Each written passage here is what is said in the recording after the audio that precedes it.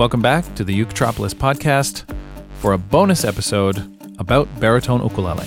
That's right, it's a baritone bonus because there's so much to celebrate and to discover about our favorite big ukulele.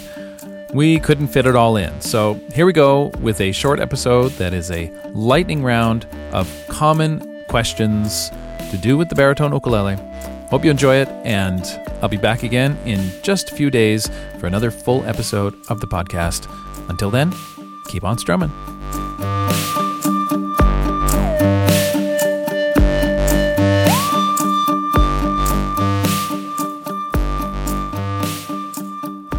Number one in the lightning round of baritone ukulele questions. If I pick up a baritone ukulele, am I going to be able to play it? Or do I have to relearn all my chords? The good news is you do not have to relearn all your chords. All the chords and the muscle memory and the scales and the melodies that you know on your standard tuned ukulele will work on the baritone. Period, full stop. You're good. It's not like going and learning a mandolin, which has a completely different tuning, or a tenor guitar, which has a completely different tuning. These are the same cookie cutters that you're used to on your ukulele. You can use those same shapes, scales, patterns. It all translates to the baritone ukulele. The one footnote to that is that everything will change its name. Okay, that's the one footnote. I know that's kind of a big footnote, but still, it will sound good. You can pick it up. You won't necessarily know what chord you're playing, but it will sound good. You can do it. It will translate, but the names change. I just want to say the names, like major chords don't turn into minor chords. Diminished chords suddenly don't turn into augmented chords.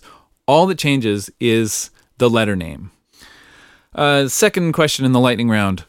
These are questions that I've gotten many, many times over the years. Second one is, what strings do I use on a baritone? Can I use all nylon strings or all metal strings, or what is it? I would say most baritone players use a combination of metal and nylon. I use 3 nylon strings and 1 metal string. I don't think you're going to get a set of baritone ukulele strings that are all metal or all nylon. I don't think, I could be wrong here. I'm not a string expert, I have to admit, but I don't think that exists. All metal or all nylon, at least it would be a custom order. So baritone has this nice blend of the shiny metallic sound and the more mellow nylon sound. That's just kind of the way it is. Is the baritone uke in the same range as a guitar with the same chord shapes and names? So if you're a guitar player, can you make the jump to baritone relatively painlessly? Yes. This is where it really shines. If you have a friend who already plays guitar and they want to be involved in your jam session, but they're like, I don't want to relearn all my chords, give them a baritone. Because all the stuff they know on guitar works out beautifully on the baritone and doesn't even change name. It's literally a guitar minus the 2 bass strings. So yes, if you're coming from the guitar, it is a perfect seamless transition, just so you know.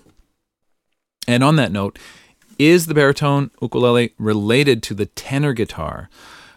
They look very similar, and sometimes in antique stores or instrument stores, you can easily mistake a baritone ukulele for a tenor guitar. Tenor guitar being the 4-string guitar that is really the same size as the baritone ukulele. It's hard to tell them apart at first. The 2 things that give it away are that tenor guitars have a much thinner neck. The frets are narrower and the neck itself is just thinner. And also, the tenor guitar usually has all metal strings and it's tuned in fifths. They are very much they very much sort of step on each other's toes in terms of the musical instrument I don't know, the zoo of musical instruments. Like they're sort of like stepping on each other's toes in the same cage. They're closely related, but they really are distinct, and those are a couple of ways of telling them apart. Again, the tenor guitar, you would have to relearn all your chords. It's actually more like a mandolin in its tuning. So there you have it. You got ukulele, guitar, and baritone ukulele are all in the same family. And you've got mandolin, fiddle, and tenor guitar are in their family in terms of the tuning and the shapes that they would use on the fretboard. Okay, let's do one more and then we'll get into some student questions. Is the fifth fret of the baritone really the same as the open strings of the soprano ukulele? Is the fifth fret actually like the open strings of the soprano? Yes, that's exactly the same notes. My dog has fleas. So if you're playing baritone and you feel kind of lost and far from home, just put your first finger straight across on the fifth fret of the baritone and you'll feel right at home again. My dog has fleas. You actually haven't gone that far from home. If this is home, it's still there. It's right under your nose. You haven't gone too far. You haven't strayed from that place that you know and love very far at all. And this goes the other way. For baritone ukulele players, if you're in a workshop with soprano, concert, and tenor ukes, put a capo on the fifth fret, and you will be able to follow along with that class and do the same moves, the same shapes and patterns. Having a capo as a baritone player is extremely important. You should always have a capo in your case, because sometimes as a baritone player, you're going to want to do the fifth fret trick.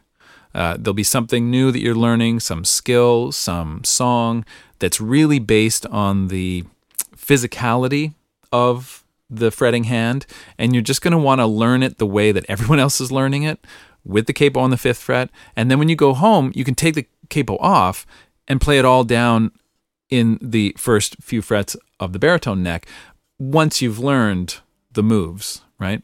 So it's an essential piece of equipment for, I would say, all ukulele players, but especially baritone ukulele players.